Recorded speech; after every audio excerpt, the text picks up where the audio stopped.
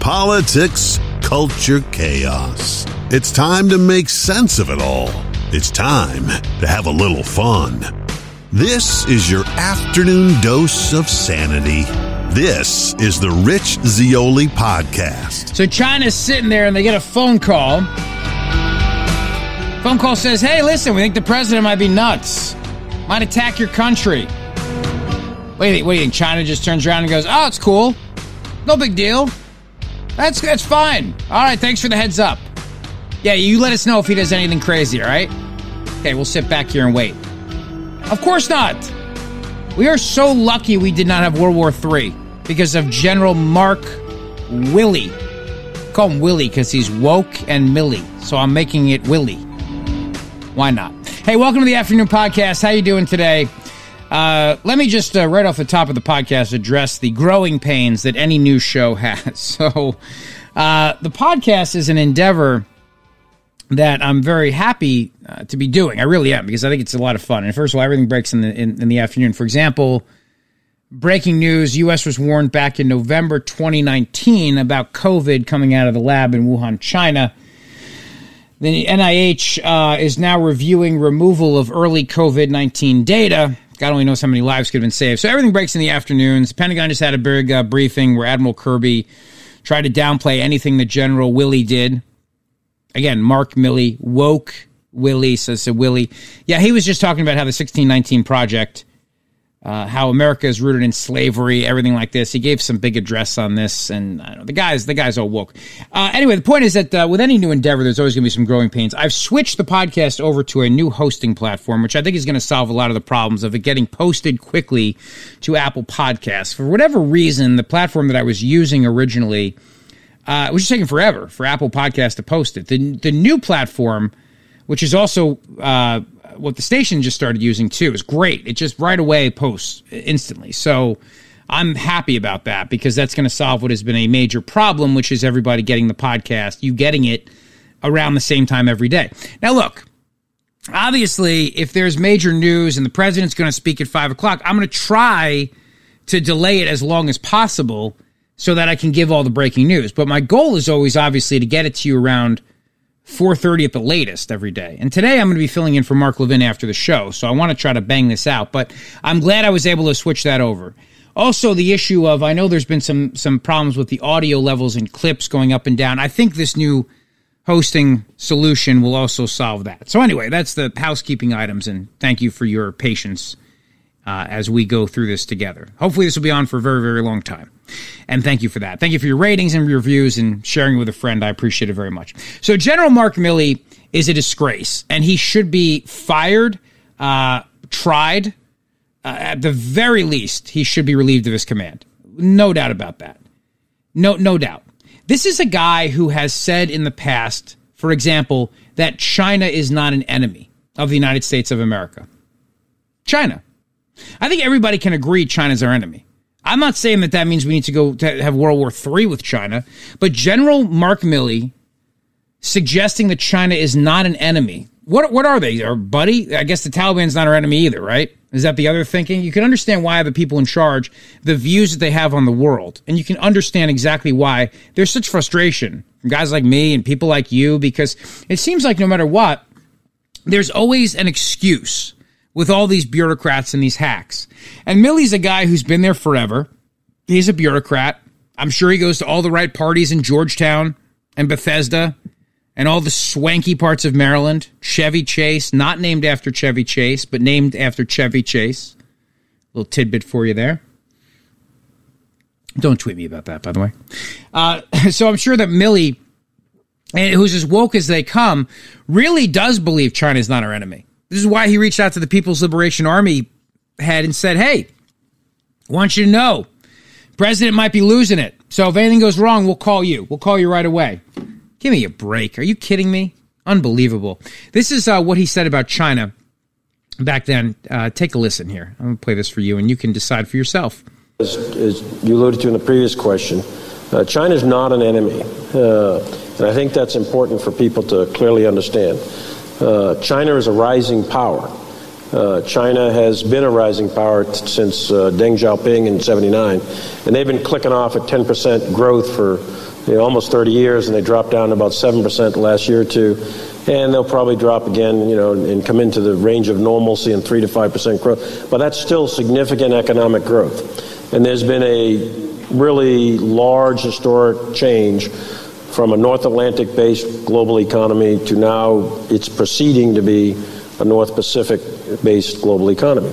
So with respect to China, what normally happens historically, it's not in all cases, but in most cases, where you have economic growth of that magnitude typically follows military power. And that's what we're seeing. We're seeing a significant increase in Chinese military capabilities over the last 10 to 20 years. And they are going to develop themselves and are developing themselves into a great power. That is not to say, however, that they're an enemy. I don't know. They're our besties. China and the Taliban together. They're our besties. Best buddies. It's amazing to me that this guy is allowed to be the chairman of the Joint Chiefs of Staff today, that he's not been fired. It's amazing to me. And by the way, I want to make something very, very clear, because I get some comments every now and then, some idiotic comments from people. There's a legal definition of the word treason, all right, which is why you don't just throw the word around willy-nilly, because there's a legal definition of it.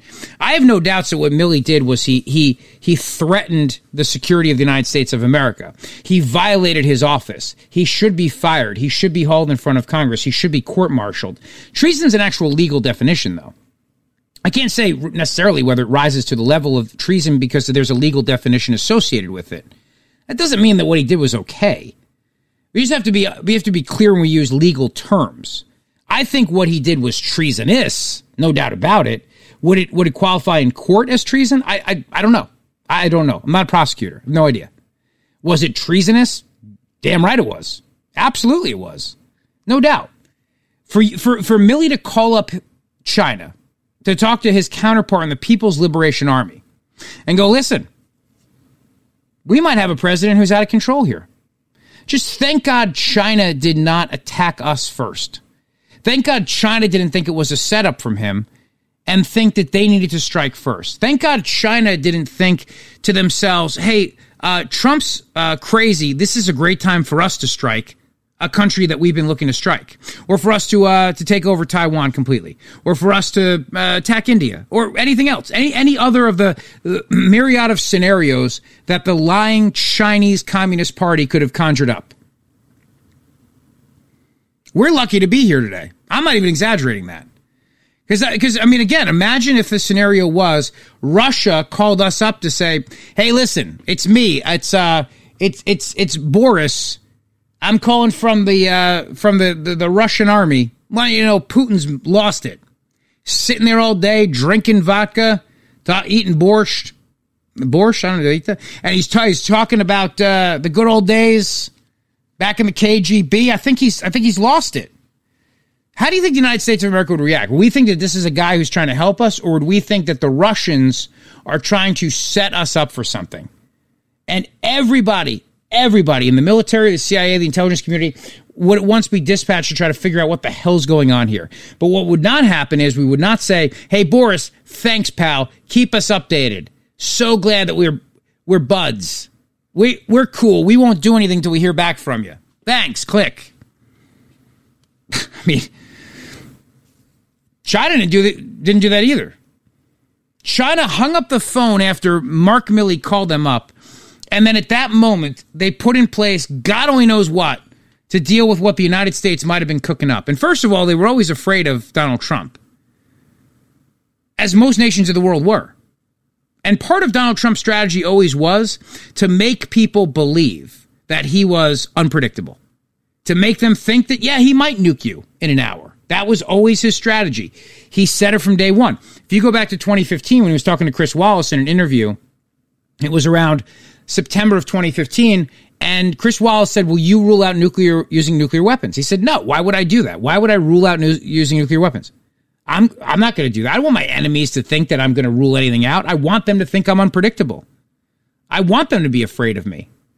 So that's the other thing that Milley did here, which is so incredibly damaging, is that Milley took away the element of unpredictability, potentially. So on the one hand, he might have had a situation where he made China think the president's erratic and might be losing his command, and there might be some sort of a military coup, which might make China think that now's the time to strike.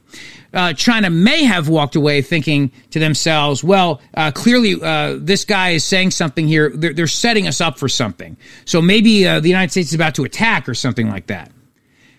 Or the third scenario is they believe him, which is not okay. They believe him, in which case then we lose any element of surprise.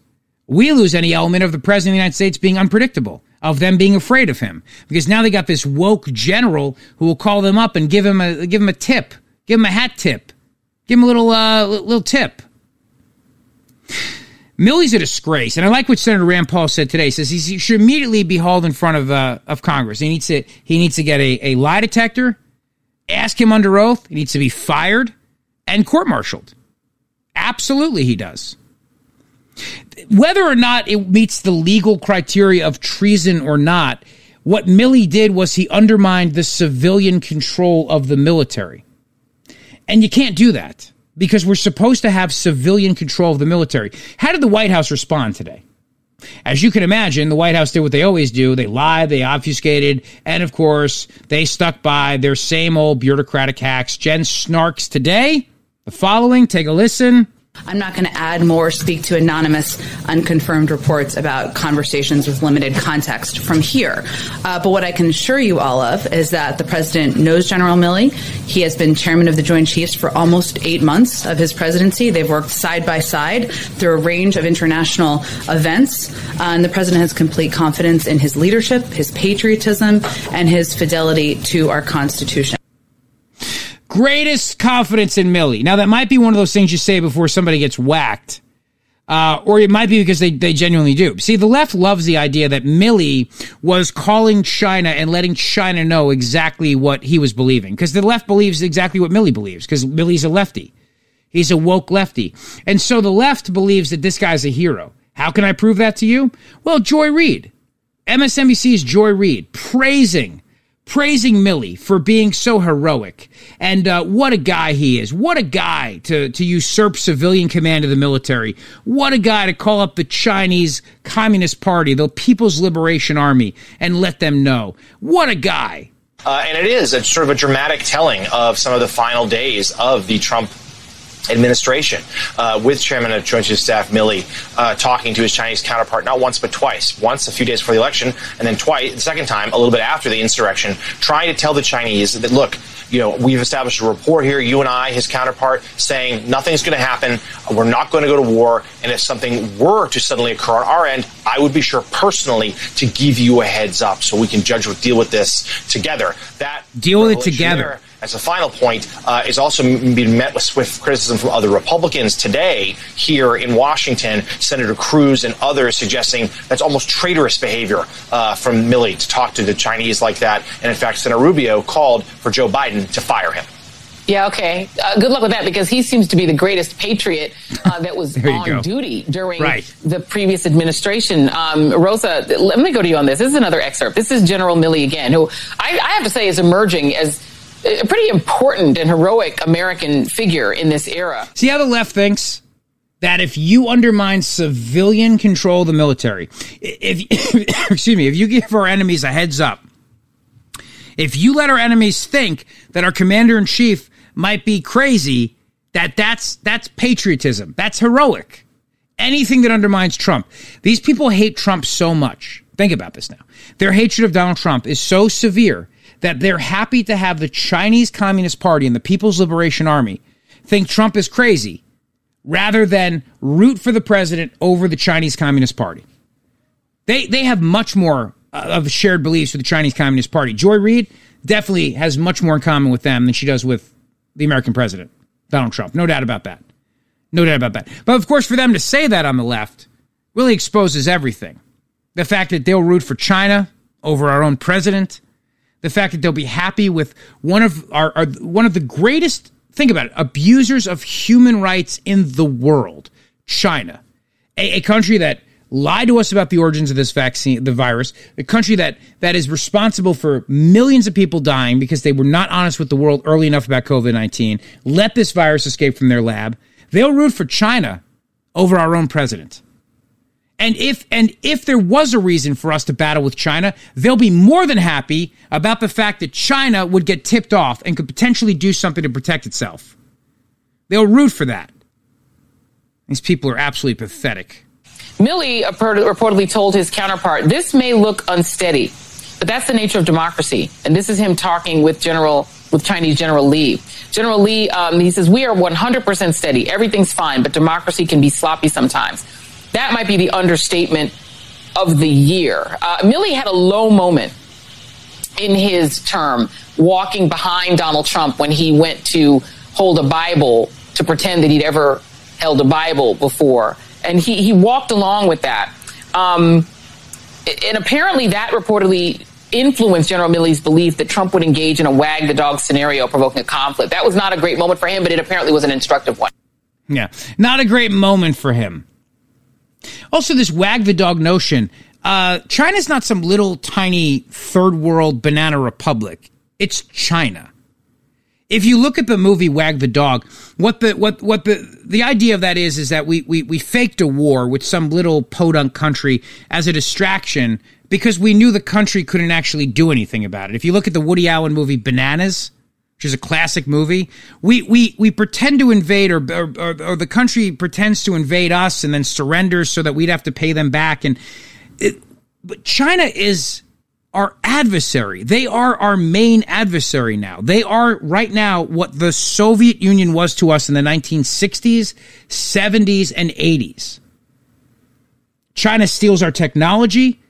China steals our intellectual property. China has unleashed this virus on the world, which I still believe is a biological weapon that came out of a lab in as early as September of 2019, lied to the world about it. China continues to encroach upon the sovereign waters of the South Chinese Sea. China continues to put fear and intimidate Taiwan. China continues to abuse the Uyghurs, the Muslim minority Uyghurs. They continue to engage in some of the world's worst human rights. Can you explain to me why these whack jobs on the left are actually thinking that it's okay for a general to call up China and say, if something goes wrong, you'll know about it from me? What if there was a legitimate reason that we had to attack?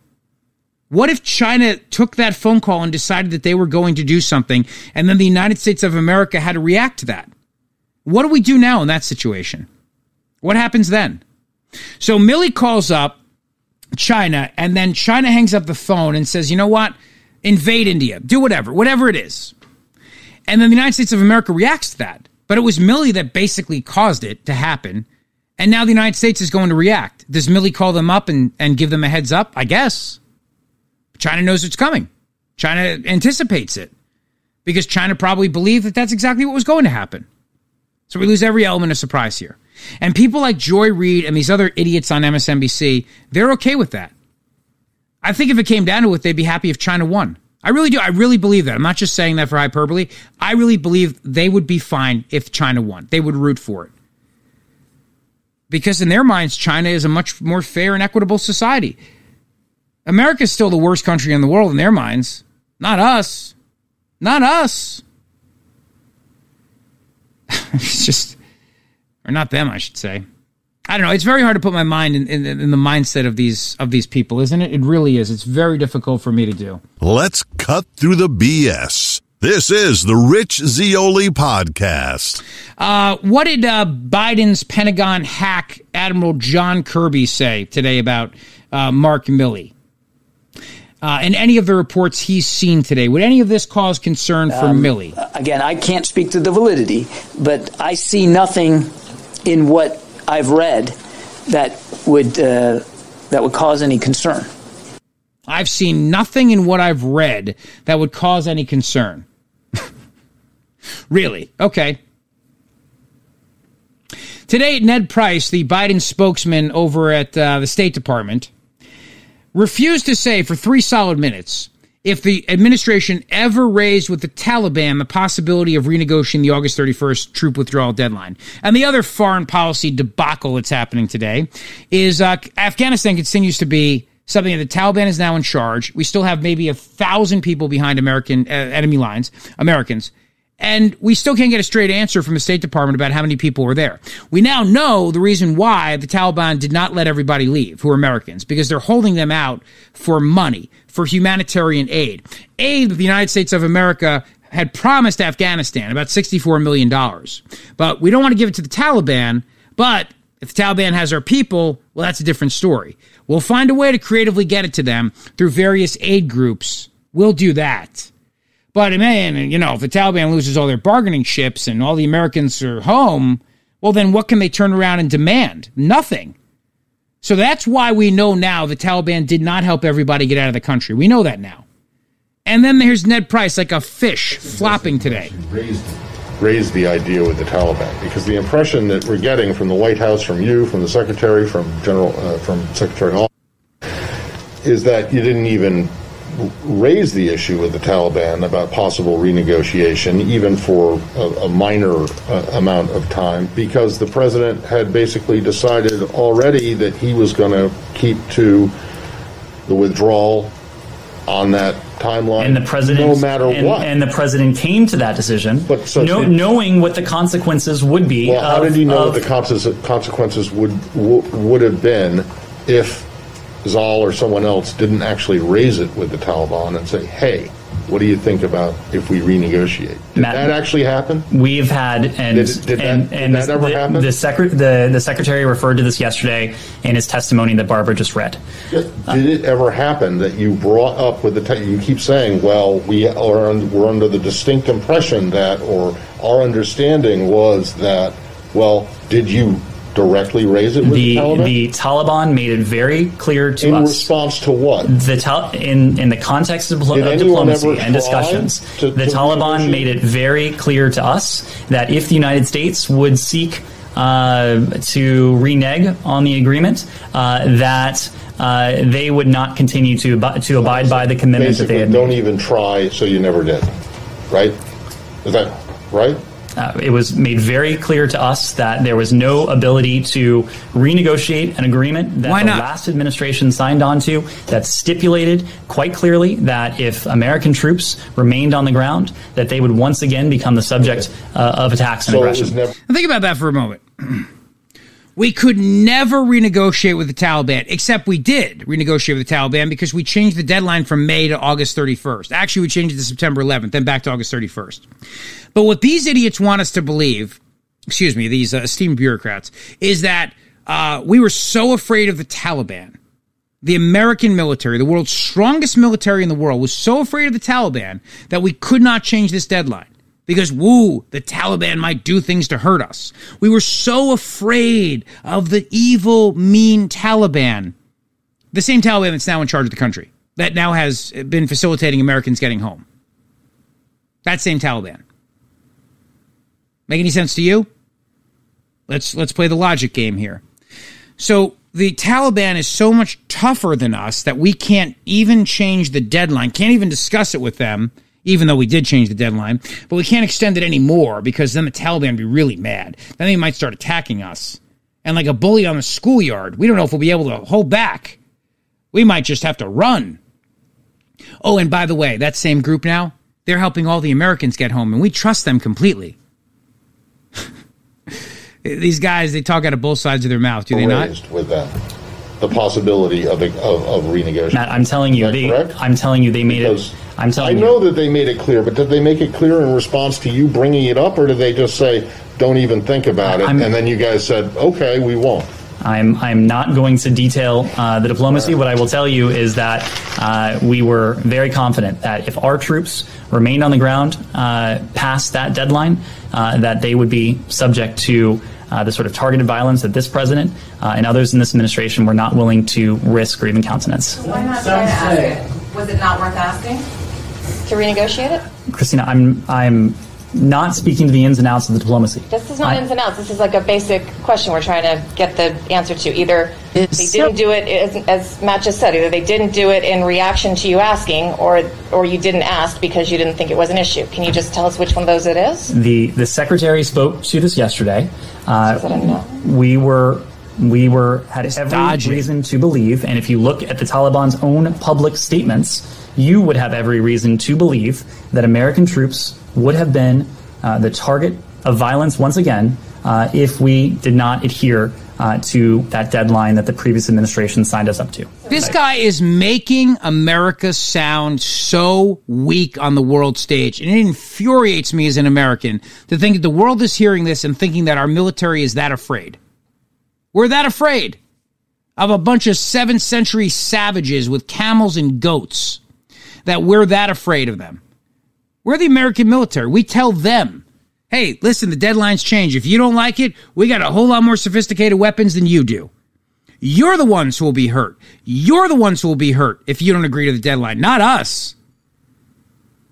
Attacks on our troops are going to continue. The absolute level of weakness the Biden administration is willing and is proud to display before the world, whether it comes to China, the Taliban, or anything else.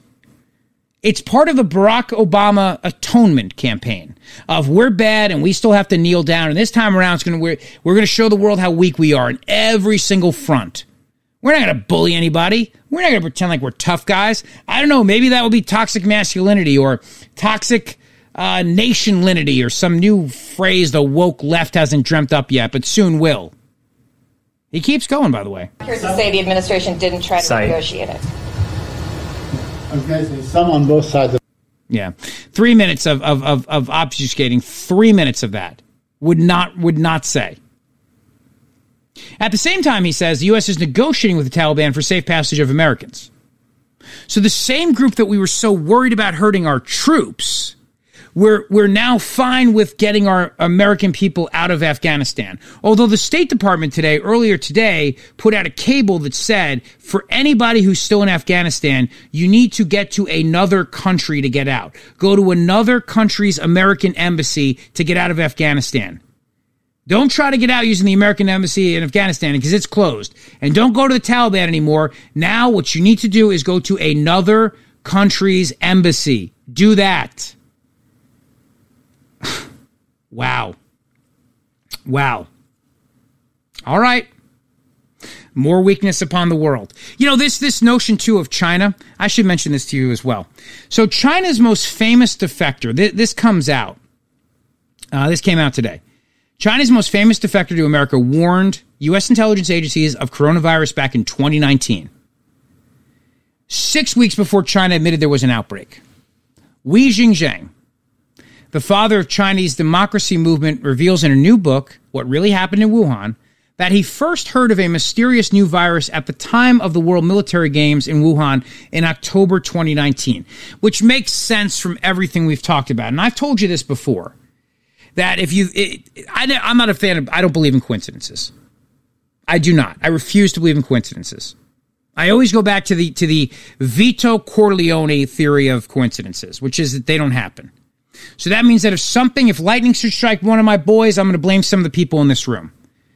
So the Military World Games happens end of September, early October 2019. The American military is there. And it just so happens that COVID-19 or whatever it was back then gets out of the lab. Oh, yeah, big coincidence. Now, you know what I think it was? I think they were purposely trying to infect our military with a biological weapon. I can't prove it, but I have a strong suspicion of that. So Wei Jingzheng writes in the book that, and remember, he defected to the United States in 1997. He said he was asked if he had any sense that the intelligence agencies were taking seriously his intelligence about a new virus in Wuhan. He said, I felt they were not as heavily concerned as I was, so I tried my best to provide more detailed information. They may not believe there is a government of a country that would do something like that, cover up a virus, so I kept repeating myself in an effort to try to persuade them. We said he was very worried because whichever way the communist regime released the virus, I felt the West was not prepared. It was not until December 31st that China involuntarily alerted the World Health Organization there was an outbreak in Wuhan. Beijing denied it was contagious. Remember that they denied it spread people to person transmission until January 20th, 2020, when it admitted there was evidence of that. We spent 18 years, this is from the New York Post, we spent 18 years in Chinese prisons for objecting to the communist regime. Highly respected on both sides and has forged relationships with people on both sides of the aisle, Democrats, Republicans. He found out about the virus from his high-level contacts in Beijing. Said, I talked to some American politicians in the House, tried to warn them of the danger of the situation. They were officials from the White House at the time as well in November of 2019. He would not reveal which politician he told. He said, I'm not sure if this politician wants me to talk about him right here, but I want to say there is a high enough politician, high enough to be able to reach to the President of the United States. Now, David Asher, who I've talked to many times, he's a brilliant guy, State Department official, who's former now, spearheaded a task force into the origins of COVID-19. He said the opportunity presented by Wee's warning was like stopping 9/11 before it happened. Had the U.S. government had other crucial pieces of early warning evidence in late 2019, had we been able to connect the dots, had China been honest with us, had the first intelligence of the Wuhan Institute of Virology workers getting sick with COVID-like symptoms in late 2019, a year before he discovered it during his investigation into the origins of the virus for the State Department, he said by then, already by the time they discovered it, 1.7 million people worldwide had died from COVID-19. Asher said he was shocked when he found out we actually could have had the foreknowledge of the coronavirus. He said we could have known. We could have known in November of 2019 that there was a disaster occurring inside Wuhan, inside their most important biological facilities related to coronavirus research. It was something absolutely tragic, traumatic, and dramatic that was occurring, and we could have reacted to it. The whole world could have been different. It would have been like stopping 9/11 before it happened. You think about, too, all of the bureaucrats in this country, Fauci and the others, who came out and poo-pooed any notion. The same Joy Reid, that idiot who I played earlier, remember she called it debunked bunkum? Again, defending China. All these people just wanted to defend China. All these woke corporations in America that will stop at nothing when it comes to calling out anything that offends anybody. But when it comes to China, not a word. Not a word. And the social media companies that covered for China by banning speech, by telling you and me that we were not allowed to talk about the Wuhan lab theory because it might be contributing to anti-Asian hate. How many Asians have died of coronavirus? How many Asians have had to say goodbye to their family members because of coronavirus? How many Asians have had, whether Asian Americans or Asians, just in general, because Asia is a pretty big place, have had to deal with loss of their jobs, incomes, the frustrations of quarantines, and everything else? So let me ask you this question. And obviously, I don't mean you because you're a smart person, but let me just ask these people this question. What do you think contributes more to Asian hate? The idea that we pursue the actual origins of the virus that has killed people around the world, Asian and otherwise, or we don't talk about it because maybe some nutjob homeless person might attack an Asian American on the streets for no reason whatsoever related to the Wuhan lab, but it's very convenient for the corporate media that does China's bidding to spin it that way as an effort to get you to stop talking about the Wuhan lab. Chinese authorities were acting to suppress news of the Wuhan outbreak, purging the internet of social media posts and news stories, and disappearing dissidents and whistleblowers who attempted to sound a warning. Social media reports about a new coronavirus did not emerge until late December 2019, and it was not until the end of January 2020 that the U.S., Australia, and New Zealand closed borders to travelers from China. In the book, What Really Happened in Wuhan, we told...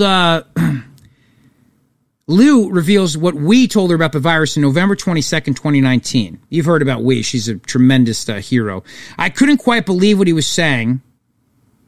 Liu said at the time, I thought the coronavirus could not be worse than SARS. And SARS, as we knew from experience, was not that contagious and it could be contained. I thought at the time that this was the case. Okay, there was an outbreak, but the authorities and the advance of medical sciences, will they be able to contain the spread of it? The race to get information about the new virus to the White House and the uncertainty about it After Wee's visit, she wrote a memo of what had been divulged to her. Said she intended to pass it on to President Donald Trump's national security advisor, but I didn't send it to him because so many things were incredulous. I wrote it, but I didn't send it because I decided it was better that Wee talks directly to them. In the book, he wrote, in the past several decades, the Chinese Communist Party's capacity to steal information is hard to be understood by Westerners. Is it that it's hard to understand, or is it just that our country covers up for China all the time?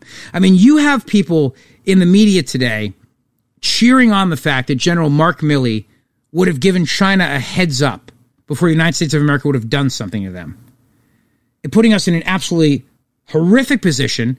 And thank God we didn't start, World War III did not start. Thank God China did not strike us first, thinking that our president was incapacitated, too weak to act. Could have gone the other way, as I mentioned.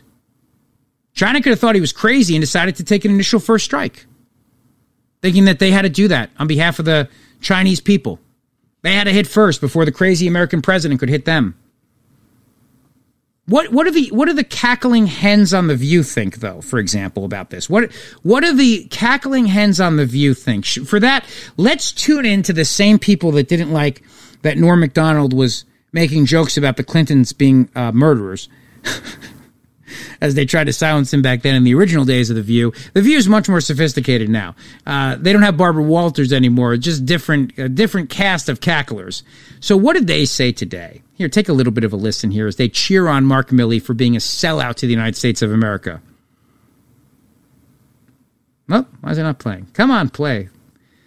Would you play, please? Here we go. I know, I was praying. Let there be somebody in the room who holds his arm back when he hits that, but goes to that button. Yeah. And I blame all the people around him in his cabinet who did not invoke the 25th Amendment. Obviously, he was nuts. For what reason? We've seen it for 4 years. We saw the crazy behavior. And God bless General Milley for straightening things out. I know that the chain of command is sacrosanct. I understand that. Do you? But this was an emergency. This guy, we had a certifiable... We have a certifiable president who didn't attack anybody. Think about it. What did Trump do? In hindsight now, what did the certifiable president do to anybody? Did he attack China? Did he stay in the White House? Did he declare martial law? Did he attack anybody? No. So what did Milley actually prevent? Nothing. But what Milley could have done, as I've mentioned, was he could have provoked China into thinking that we were telling them that for a reason, or China thinking they had to strike first in self-defense. Thank God that didn't happen. Milley could have put us at the precipice of World War III. Milley could have put us at the edge of DEFCON 1. Milley could have started World War III. And the cackling hens think that he's a hero. He's a hero. I honestly can't play more because I'm getting a headache from listening to her, and I've got to do Mark Levin's show soon, so I don't want to do that. Oh, Jon Stewart, comedian Jon Stewart, do you remember what his comments were about the Wuhan lab, speaking of the Wuhan lab theory? And he made this very funny joke about how, the name is literally on the lab. It's the Wuhan Institute for Studying Coronaviruses in Bats. And then he said this whole thing about, but maybe a pangolin kissed a turtle, and that's how we got coronavirus. He said in a newly published interview with The Hollywood Reporter that he was surprised at the amount of pushback he got when fans sounded off on him. That's what's amazing to me. He said at the time to Stephen Colbert, he said, the disease is the same name as the lab, he said. Literally, it's the same name as the lab. But then there was an article about his new show that's coming out. It's called The Problem with Jon Stewart. And he talked about some of the comments he said. He said, it's democratized connection and also democratized destruction. Talking about like Twitter, for example. He said, not to quote MC Hammer, but you can't take the measure without considering the measurer. It's kind of the point I was making on Colbert that everybody got mad about, which was, these are just tools. We're the ones that F them up. And then he said, so you're referring to your June appearance in The Late Show, right? When you went all in on the theory that the coronavirus originated from a lab in China. I couldn't tell if Colbert was entertained by your bit or maybe a little nervous, observed reporter Lacey Rose. Stewart said, I don't think he was nervous. It's not like he doesn't know what I'm going to say. Listen, how it got to be that if it was a scientific accident, it's conservative, and if it came from a wet market, it's liberal, I don't know. I'm just not sure how that got politicized. But it was an elegant way to get to a bit that I've done for years, which is our good-intentioned brilliance will more than likely be our demise. The bit is about the last words that man ever utters, which are, hey, it worked. I guess I was a little surprised at the pushback. You remember Stewart made the joke about if there's a chocolate outbreak in Hershey, Pennsylvania. You remember that? If there's delicious chocolatey goodness breaks out in Hershey, Pennsylvania, it's not going to be because, I forget, a pitchfork hit a wheelbarrow or something, whatever the joke was. But Stewart's point was, can we stop tinkering with nature? And you know, I'll tell you the reason why there was such pushback to what he said is because from day one, Fauci and these others have been lying to us that it was gain-of-function research.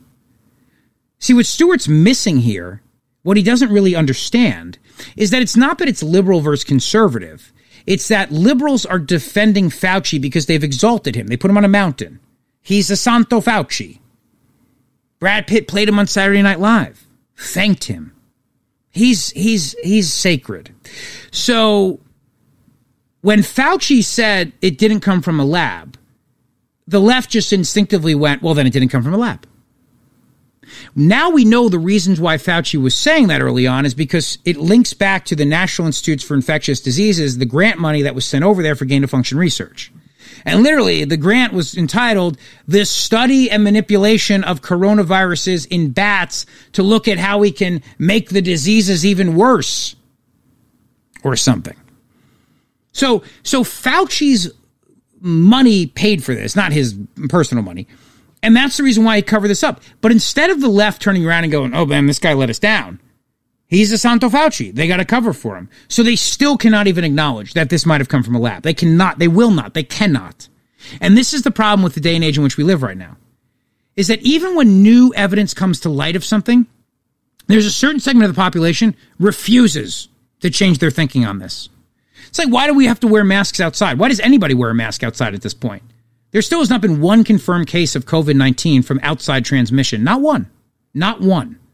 There have been people that have suggested they got it outside, and then you do a little digging and you find out, well, okay, so maybe it was actually because, they happened to be inside at a bar drinking for hours after they were outside together, or maybe it's because they went up to a hotel room together after they were outside together. Like, there's always an indoor component to the outdoor transmission. But still, you have people walking around riding bikes by themselves outside wearing masks.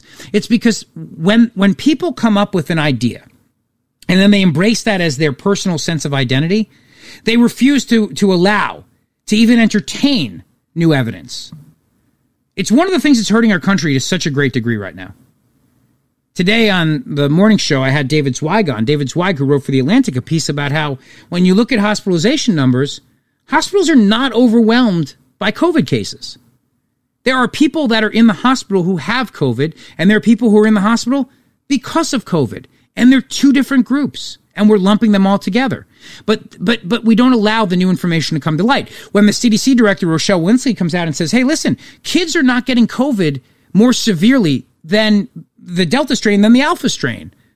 It doesn't, we don't take those facts and then adjust them. No, because we have made things like kids being in masks part of our identity. And so the left doubles down on them. And then also bureaucrats and tyrants use it to justify lockdowns, mask mandates, and their infinite powers.